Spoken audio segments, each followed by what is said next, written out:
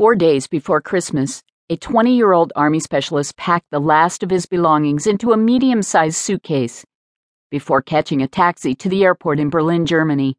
It was an exciting day for him, having been away serving his country for nearly 2 years. He was heading home to spend Christmas with his family in Michigan. It was to be a long series of flights, first to Frankfurt, then to London Heathrow, and then on to New York City before finally arriving in Detroit, Michigan. On December 21, 1988, this man's flight landed at London Heathrow Airport for refueling. The earlier flight had been overbooked, and he was bumped to the later flight. The plane was only half full, so he was looking forward to having some extra room to sleep on the overnight flight to the United States. He boarded the plane with the other passengers and settled into his seat, beaming with anticipation.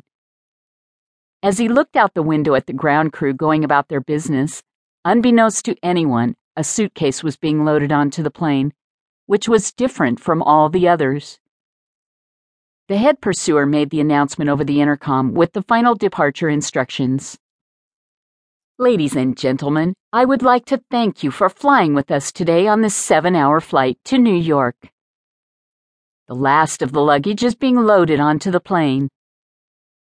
In a few moments, we will be ready to pull away from the gate.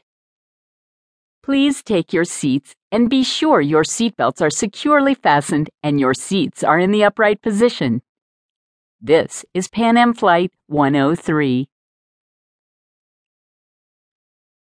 The plane pulled back from the gate, taxied down the runway, and revved its engines as it began to lift off from the ground and into the horizon.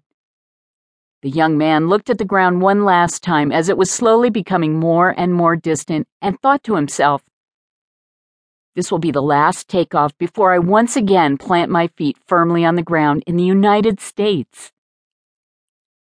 At 1900 hours local time, the last communications were heard from the plane. My heart was full of hopeful anticipation as I awoke on December 21, 1988. My entire family was eagerly awaiting my brother Ken's arrival. It had been nearly 2 years since we had last seen him before he left for Germany to serve in the U.S. Army. Light snow covered the ground that Wednesday, the first day of winter in Romulus, Michigan. The night before, I had difficulty falling asleep. I was restless with thousands of questions running through my mind. Would Ken look different? What kind of adventures had he experienced living in a foreign country? Who was this German girl he was dating? I prayed for him, his travels, and for our time together.